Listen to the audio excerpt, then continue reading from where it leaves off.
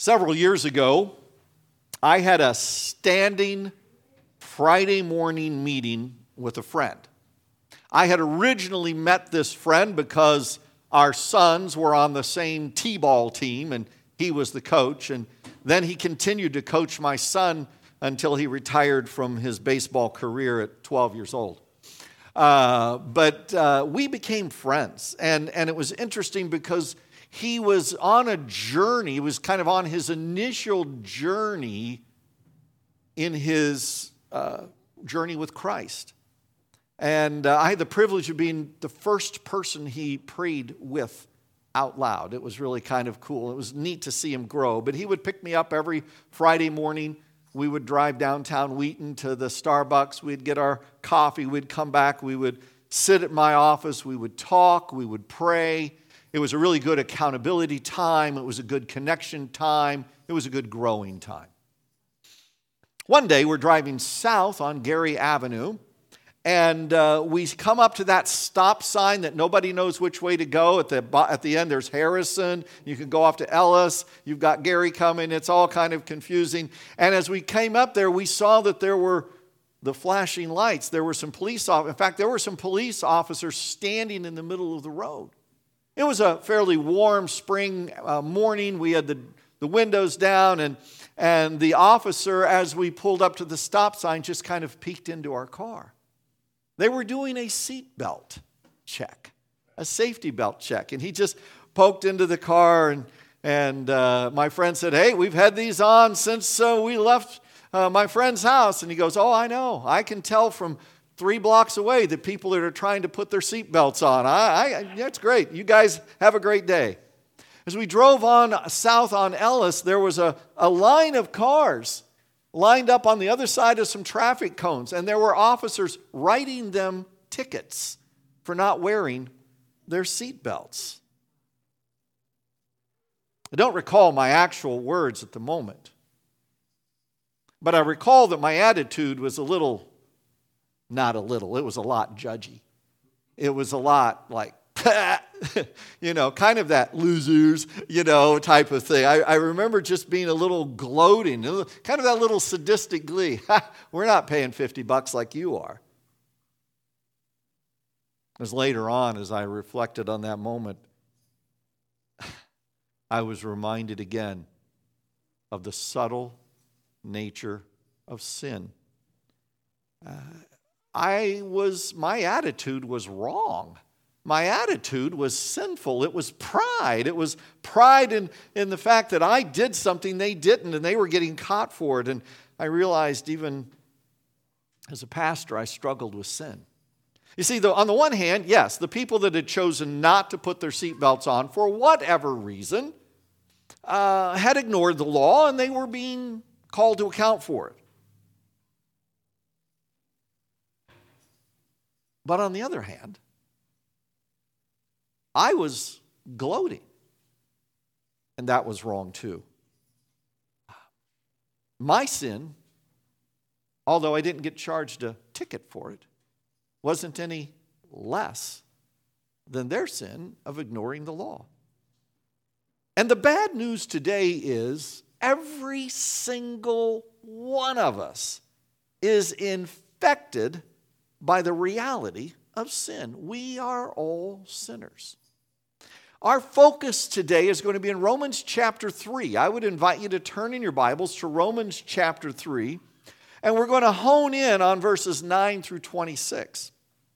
And we're going to be in a transition point. Remember, I told you there are certain major questions that are asked in the book of Romans. And the first one is, what's wrong with our world? Well, my little illustration tells you what's wrong with the world. We're sinners. We're infected by sin. Even when we come to faith in Christ, we wrestle with sin. That's what's wrong with the world. And the next big question is, well, how can this world's problems be solved? And we're going to transition today into the answer of that question.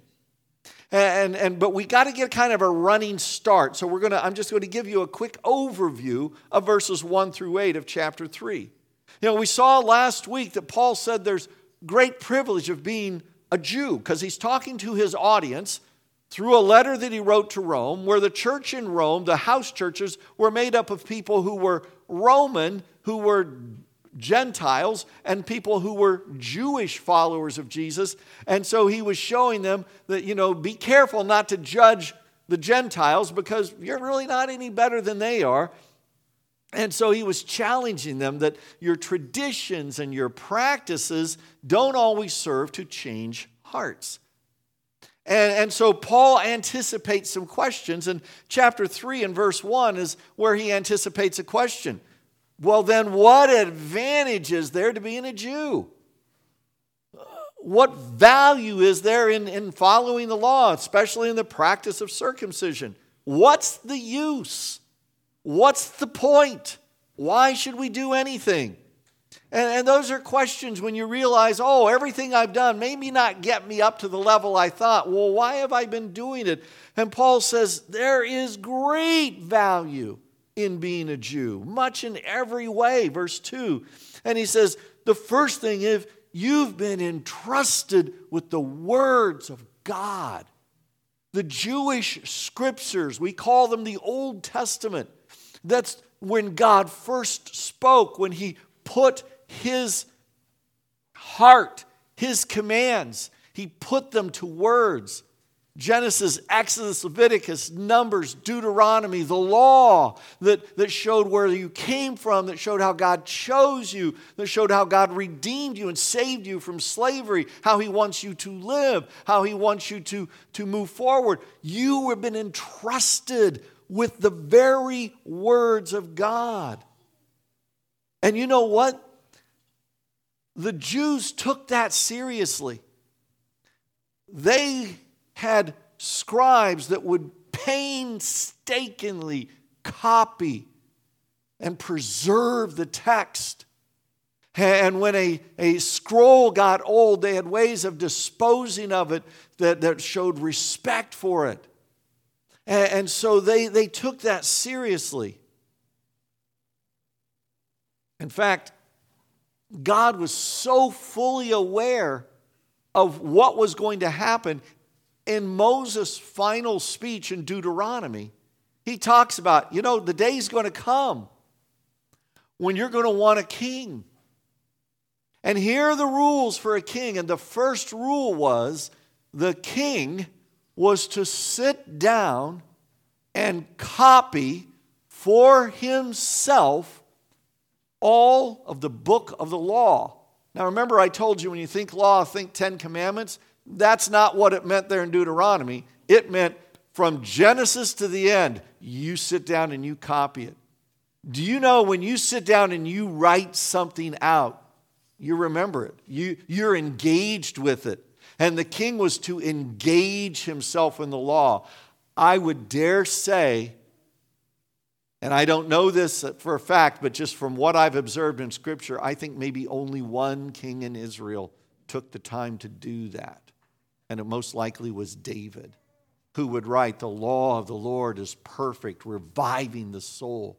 It is sweet as honey. He really immersed himself. He still blew it, but he immersed himself in that. But that led to a second perceived objection. What if some are unfaithful? Will their unfaithfulness nullify God's faithfulness? Not at all. My actions don't determine who God is. My actions don't impact God's character. And he goes on, and somebody else would say this kind of sarcastically, verse 5. But if our unrighteousness brings out God's righteousness more clearly, what shall we say? That God is unjust to bring wrath on us? If my unrighteousness makes God more righteous, then why would God be upset with me? I mean, aren't I doing God a favor? Shouldn't I even be more unrighteous so people can see how righteous he is? And Paul says, certainly not.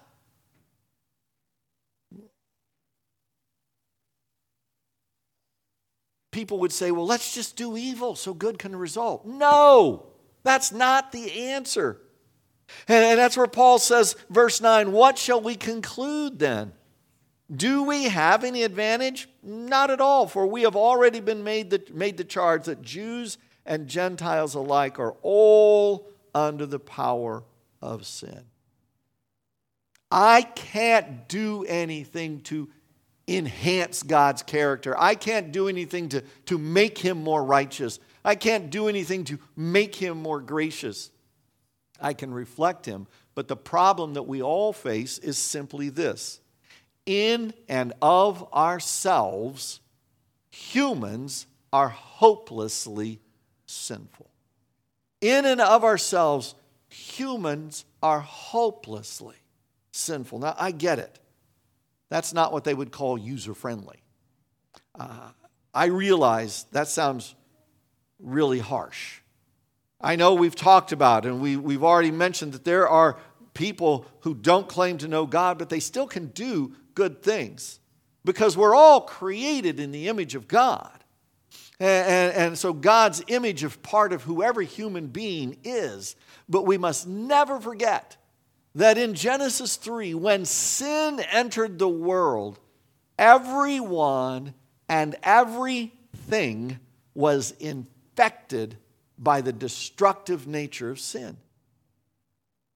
When left to our own devices, you and I are hopelessly sinful.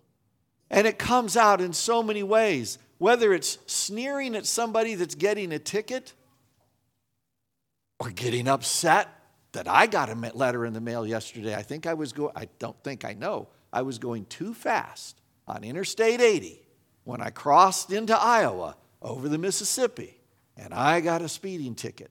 And my first answer was, well, they didn't even tell me there was a camera. Instead of, I was going too fast. Yeah, I was speeding. Well, I might protest. No, I was wrong. I was speeding. That was against the law. Getting to my grandkids 30 minutes faster doesn't matter. We all are sinful. Paul says all are under the power of sin. In the history of the United States of America, there have been numerous attempts at utopian societies where groups of people try to form the perfect society. In fact, many scholars now believe that Plymouth Colony was initially designed to be not just escaping for religious freedom, it was going to be a utopian colony. It was going to be a place where everyone shared in the labor and everyone shared in the produce. And just 2 years after Plymouth Colony was founded, in the journals of the first governor, William Bradford, he wrote that the community had degenerated into injustice and indignity. Just 2 years.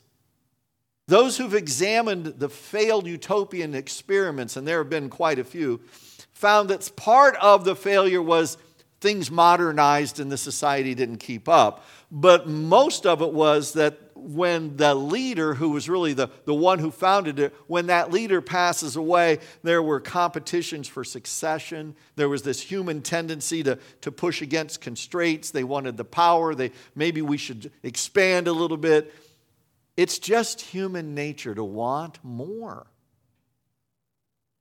Because humans are selfish and sinful, even in the best of circumstances. Paul says, both Jews and Gentiles, if you're a good Jew in the first century, there are two kinds of people in the world.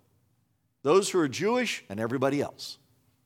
That's the way it was. There's the Jews and the Gentiles. That's it. And so when Paul says Jews and Gentiles, he's covering everybody. Nobody gets out. And then he goes through this list. Listen to this. There is no one righteous, not even one. There is none who understands. There is no one who seeks God. All have turned away. They have together become worthless. There is no one who does good, not even one. Their throats are open graves. Their tongues practice deceit. The poison of vipers is on their lips. Their mouths are full of cursing and bitterness. Their feet are swift to shed blood. Ruin and misery mark their ways. The way of peace they do not know. There is no fear of God before their eyes. These verses are quotes and paraphrases from Psalm 14, 1-3, Psalm chapter 5, verse 9, Psalm 143, Psalm 10, verse 7, Isaiah 59, verses 7-8, Psalm 36, verse 1. Paul, it just pulls from all these passages that he knows that he most likely had committed to memory. And he says, when you look at in a sense, the compendium of Scripture, it all says the same thing. Every human being is reminded of their sinfulness. Paul says there's no one who understands. That's a sinful mind. He says there's no one who seeks God. That's that tendency to seek after what we want. Even after we come to faith in Christ, sometimes we still put our desires first before we seek God. He said there's no one who does good. Doing good is not always the first natural choice. Paul says our speech can be destructive and toxic and blasphemous. Our actions can be destructive. They can leave pain and suffering in our wake. Peace is elusive and God is disregarded. That is not a comfortable list.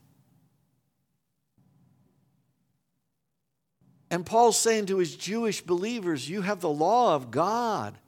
You've been entrusted to pass that law along to others and help them keep the standards. And yet, the law is supposed to show us that we're sinners. It's supposed to show us where we fall short. Listen to verses 19 and 20. Now we know that whatever the law says, it says to those who are under the law, so that every mouth may be silenced and the whole world be held accountable to God. Therefore, no one will be declared righteous in God's sight by the works of the law. Rather, through the law, we become conscious of our sin. The whole thing that he said all the way through chapter 2 and into chapter 3 is all the effort that you and I put in doesn't make us righteous before God. I love how the late Eugene Peterson rendered these two verses in The Message. He says this: this makes it clear, doesn't it, that whatever is written in these scriptures is not what God says about others, but to us to whom these scriptures were addressed in the first place. And it's clear enough, isn't it, that we're sinners, every one of us, in the same sinking boat with everyone else. Our involvement with God's revelation doesn't put us right with God. What it does is force us to face our complicity in everyone else's sin. For the Jewish believer, the law of God made them keenly aware of their own sin. For you and me who claim to follow Jesus, we have to be aware of the fact that we too have to come to grips with our own sin. No amount of following the rules or adhering to human standards changes that. We are all hopelessly sinful. I'm not going to say amen and pray here. When I took studying in my counseling classes, our professors reminded us, when you're at the end of a session, do not leave a client in despair. Give them hope before they leave your office. So we're going to move on. The next question is, so what's the solution?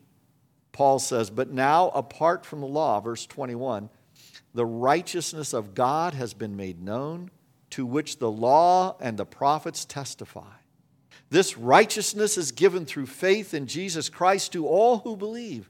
There is no difference between Jew and Gentile, for all have sinned and fall short of the glory of God. And all are justified freely by His grace through the redemption that came by Christ Jesus. God presented Christ as a sacrifice of atonement through the shedding of His blood to be reconciled by faith. He did this to demonstrate His righteousness because in His forbearance He had left the sins committed beforehand unpunished. He did it to demonstrate His righteousness at the present time, so as to be just and the one who justifies those who have faith in Jesus. We're all hopelessly sinful, but God has provided the only path to real hope. You know, these 6 verses, I was telling Charlene the other day, I remember, and some of you might remember, there was a little track called the Romans Road. And it looked pretty good at the time, but I thought about it. It just chops up the book of Romans. It takes verse 23 and it takes Romans 6. And the reality is, you've got the gospel in a nutshell in these 6 verses. You think about it. We're all sinners. We've all fallen short, but God's provided the way. That's the gospel right there in a nutshell. God's provided the only path to hope. See, the point of the Old Testament, the point of the law and the prophets wasn't just to provide rules for ancient living. It was to show them the righteousness of God. We live these rules because we want to live in God's righteousness. Paul makes the transition here to Jesus. He's the embodiment, the physical embodiment of God's righteousness. You know, all the way back in the book of Genesis, chapter 3, verse 15, God promised that one day He would take the mess that had been created and He would set it right.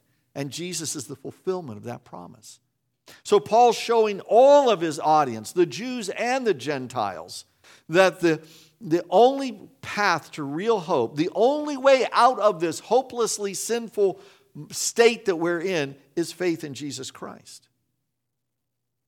I said it last week during our question and answer time, and I've said it many times in the past. There are many, many, many ways to come to the place where one understands that they desire, that they want to, that they need to put their faith in Jesus.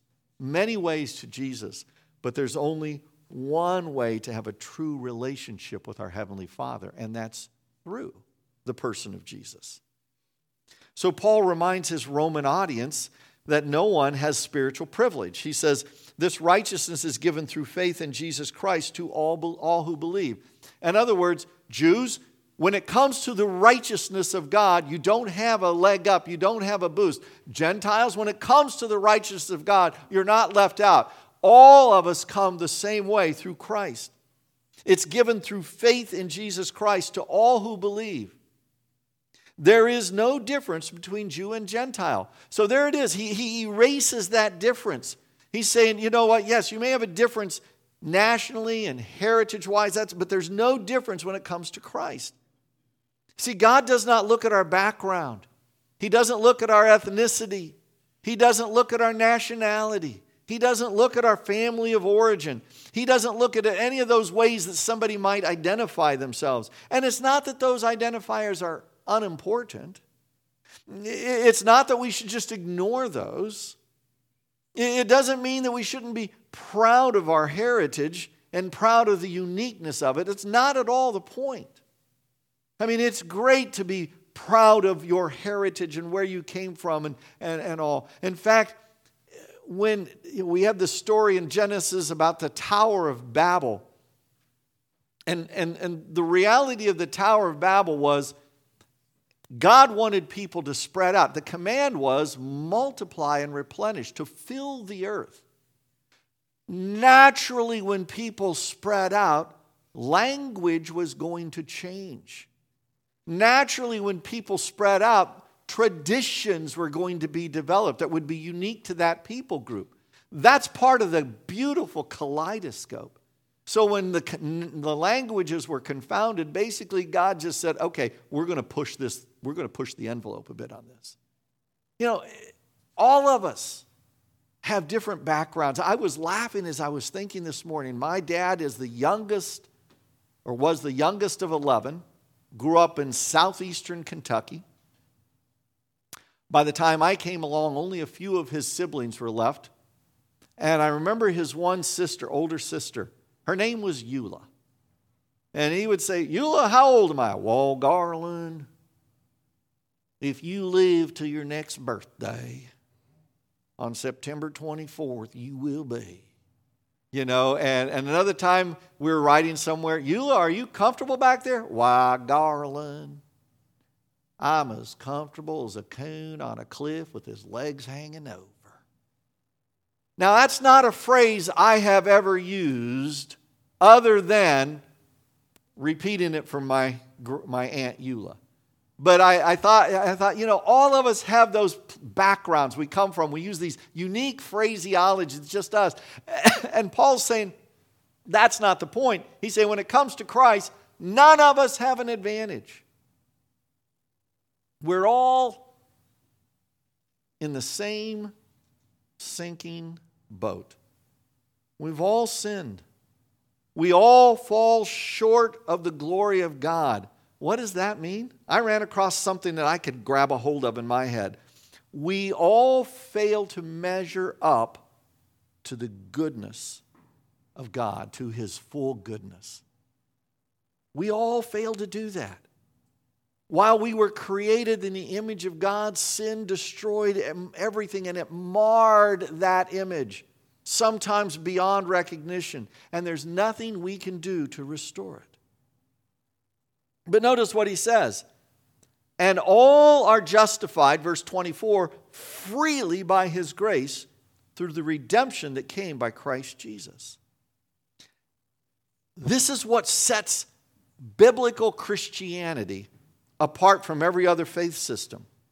You think about it, every other faith system requires their adherents to work toward becoming acceptable to the deity.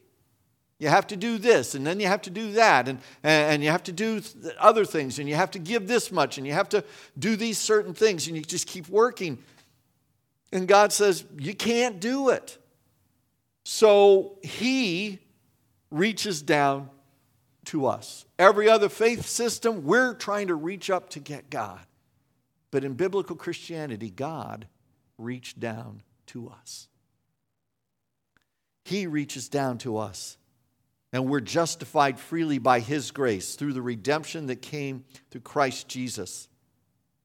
God makes the way for us to be justified, to be put back in a right relationship with Him. It's through His grace, His goodwill, His divine favor. And it's through the redemption of Christ Jesus. That term redemption, it's a term that literally means to pay a ransom. In the first century world, it meant something very different to those people than it means to us. You see, in the first century world, and possibly in some of those house churches in Rome, there were people that were considered slaves. Not slavery like in the 19th century in this country, but slavery in the sense that their land had been defeated by Rome, and they had been taken into a Roman household to be sometimes a teacher, sometimes the chef, sometimes to care for the children. And Rome had a system that eventually someone could actually get to a point where they could buy their freedom. They could redeem themselves by purchasing their freedom. And it was possible to do that. But Paul says, we can't do that. The price is too high. So what did God do? He sent Jesus to pay the price. He redeemed us. He bought our freedom with His blood on the cross. And that's what verses 25 and 26 tell us. God presented Christ as a sacrifice of atonement through the shedding of His blood. Jesus is the ultimate sacrifice, the ultimate ransom. The sacrifice was this fulfillment of the ancient system of the Jewish law. The blood of the Lamb, he says He was the atonement through the shedding of His blood. If you read through the Old Testament, that priest would take that blood coming from that animal, and he would take it, and he would, on the Day of Atonement, go into the Holy of Holies. And he would present that blood. Some thinks that maybe he poured it over the mercy seat. We don't know that for a fact, but we know that that blood was enough for that time to cover, to atone for our sin, to forgive. And he says Jesus did that of His own blood. The writer of the Hebrews said it was a sacrifice once for all to be received by faith. Humanity, hopelessly enslaved by sin. The only payment is the sacrifice of Jesus on the cross to purchase our freedom. but it's to be received by faith. Once the door is opened, we still have to walk through it. That's the faith step. We have to believe that it was done for us, that it's a free gift, that it's available to anyone by faith. Why? Why would God do this? Why would God take this action for humanity that seems bent on rejecting Him? It's a demonstration of His own righteousness. Do you see the contrast? Verse 10, there is no one righteous. But here, God demonstrates His righteousness. God is righteous and He displays His righteousness through grace, the free gift. Adam and Eve sinned. And He says this, notice this is a tough phrase. He did it to demonstrate His, back it up. To be reconciled by faith. He did this to demonstrate His righteousness because in His forbearance, He had left the sins committed beforehand unpunished. He did it to demonstrate His righteousness at the present time so as to be just and the one who justifies those who have faith in Him. He did it to demonstrate His righteousness because in His forbearance, in His patience, He left the sins committed beforehand unpunished. What? How did He leave the sins unpunished? You go back to Genesis 3 again, and Adam and Eve choose to step outside of God's boundaries. He doesn't just wipe them out. He forbears. He restrains Himself. You move forward in the book of Genesis, and Noah comes along, and God kind of does a reset. But He doesn't wipe every human being out. He shows forbearance and patience to Noah and his family. The idea of leaving the sins committed beforehand unpunished is not that God kind of took a vacation and forgot about them. I like, as one person said, it's more like He deferred the ultimate payment. I heard on the radio today, there's a company out there that says if you go with them, you can get 2 windows free for every 2 that you purchase, and no payment and no interest for 24 months. But I'm going to tell you something, and you probably are all smart enough to know this. If you don't pay off those windows in that 24 months, that deferred payment is a doozy, because they've packed on all that interest for 24 months, and you have to pay it all, and it's a doozy. It's a great idea if you can pay them off in 24 months, but those deferred payments can be a lot. God deferred the payment. Jesus was the ultimate payment, and the interest was a doozy, but He paid it for us. He deferred the payment until Christ came to die on the cross. God reveals His righteousness not because we were righteous. We're not. We're hopelessly sinful. But He reveals His righteousness as the one who justifies. He's the one who makes us right. He's the one who takes care of our sin, who forgives it, who makes us right with Him. We are all hopelessly sinful, but God has provided the only path to real hope. I know.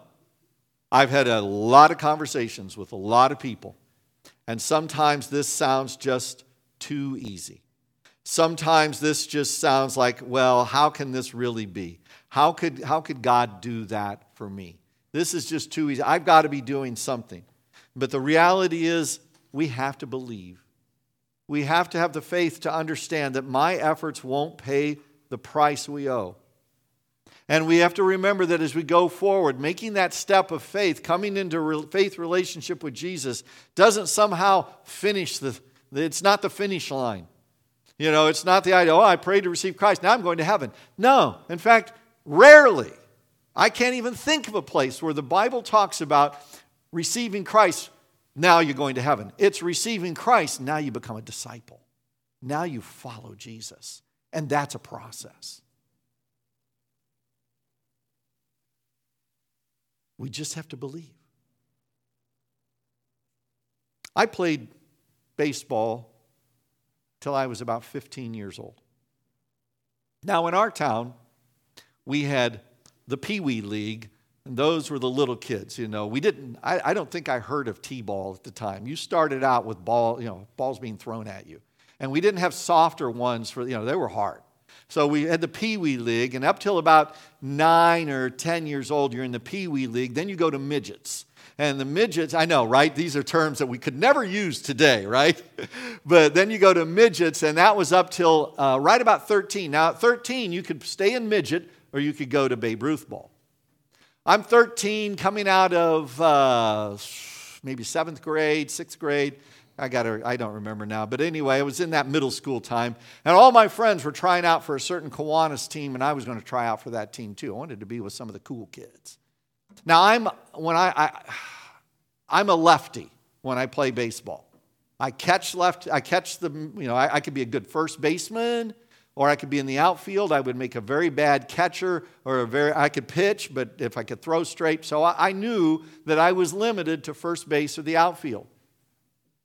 Too young and naive to understand that the coach didn't even let me try out for first base. He already had picked his team. So I'm sent out with the scrubs out to the outfield, and the assistant coach was going to hit fly balls to us and grounders. And I made a decision. I am going to make this team. I was a maniac out there. I called every ball that came within 10 feet of me. I got it! I would catch it. I would throw it in. A line drive came, I'd catch it on the first hop, throw it in. I was just snagging everything. Finally, the assistant coach called me in and said, I want you to catch the balls coming in for me. I got to see some of these other kids because I was a maniac out there. I'm making this team. Nothing's going to get in the way of me making this team. Coach calls us all in. Has the roster of all the names of the kids. Starts listing who's going to make the team. There were certain kids I knew they were going to make the team. The assistant coach is standing up there. And every now and then I could see him point to the roster and go, Howington. You need Howington. Yeah, Howington. Think of a line from the old Simpson movie. It was the worst day of my life, which the response is worst day so far. I got cut. I did not make that team. As I sat and thought about this just last week, it's like all of those feelings of rejection and not good enough welled up within inside me. As far as I was concerned, my brief baseball career was over.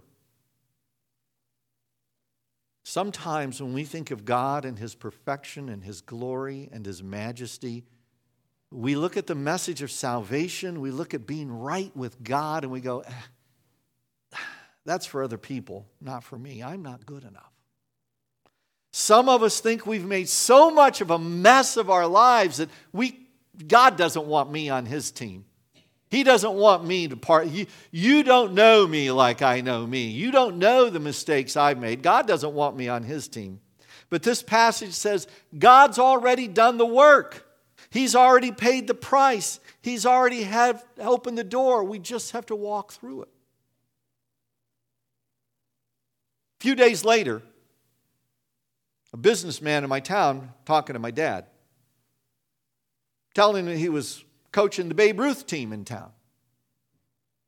Now, if you played Babe Ruth baseball, you got a complete uniform. You had the stirrups, you had the cleats, you had everything. It wasn't just a pair of jeans and a T-shirt like Pee Wee and Midget. They got jeans and a T-shirt, team shirt. Babe Ruth got full uniform. He was telling my dad, and he said, yeah, I'm short a couple players. I need some 13-year-olds on my team. Babe Ruth teams got to travel to Abilene, 20 miles away, and play in the American Legion Stadium there and sit in a real dugout. And Babe Ruth players got to play in the American Legion Stadium sometimes in Salina and sit in a real dugout. And he said, yeah, I need some 13-year-olds. And my dad told him what happened to me. And he goes, well, can I call him tonight? I got a call. I got a call from Coach Ron. And he said, Scott, I would like to invite you to come and play for my team, the Breakfast Optimists. That's the company. That was the group in town that sponsored us. I'd like you to come play for my team. I need a 13-year-old. I didn't have to try out. I was invited. I got drafted. I was invited to be part of the team. But I had to do one thing. I had to believe that Coach Ron meant what he said. Scott, we got practice this Saturday morning out over at the Salina Junior High baseball fields, the Salina South. Why don't you come to practice? When I got on my bike that morning and rode to the middle school, I had to believe that Coach Ron wasn't going to laugh at me and go, "Ha, psyched you out. We don't want you on our team. We heard you got cut." It didn't matter to him that I got cut. It didn't matter to him that I was a lefty. It didn't matter. He invited me onto his team. I had to believe him when he said he had a spot for me. I had to believe him when he handed me the uniform, and I had my first uniform that was a little too big for me. See, I was a hopeless failure with the other team. But Coach Ron said, "No, you're not. You're a part of our team."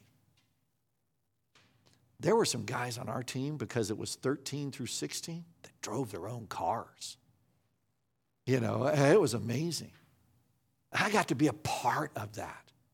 God, through Jesus, has already invited you to be on his team. All you and I need to do is believe him and trust the work that Jesus has already done, and invite him to be the forgiver and leader of our lives. And he will forgive you, and he will make you right with God. The door is open. It's just a matter of walking through it. What's wrong with this world? We are hopelessly sinful people. What's right? What's the solution? Jesus has opened the door, paid the price, and invites us in. Father, I realize that sometimes we go through the basic rudiments of the gospel, and it feels like old hat. Oh, we've heard this before. And yet I know this week, even as I've studied this, I've become so keenly aware of just how amazing your grace is. Just how amazing it is that you would sacrifice Jesus Christ, that he would willingly choose to be the sacrifice for our sin. So, Father, as we kind of close this out today, as we wrap this up, as we sing some songs and remember what you've done for us and celebrate your glory, may we humbly thank you for the gift of Jesus. In Jesus' name, amen.